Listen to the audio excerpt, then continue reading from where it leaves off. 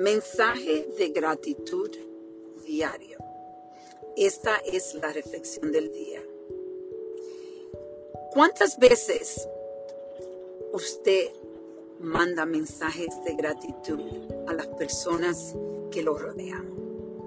Vamos a reflexionar en esto.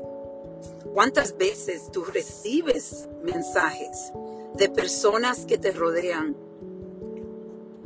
de gratitud? Yo creo que la mayoría de personas pueden decir que no son tantos los mensajes de gratitud que mandan o que reciben.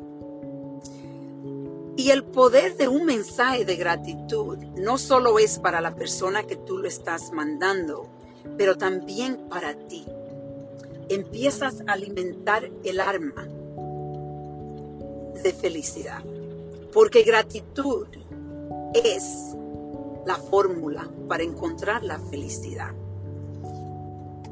Hoy recibí un mensaje muy bello de mi hijo Franco. Y yo soy bendecida porque sí puedo decir que muchas veces recibo estos mensajes de él y de otras personas que son, yo le digo, es como alimentar el alma cada vez que recibo esos mensajes. Pero a la misma vez, yo tengo una meta de diariamente mandar un mensaje de gratitud.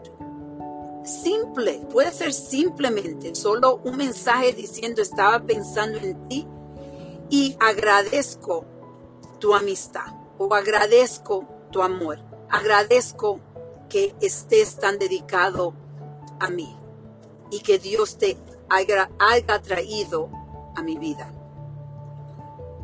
Vamos a reflexionar hoy día. Y lo bello de la vida es que podemos empezar. Cada día es una oportunidad. Reflexionen.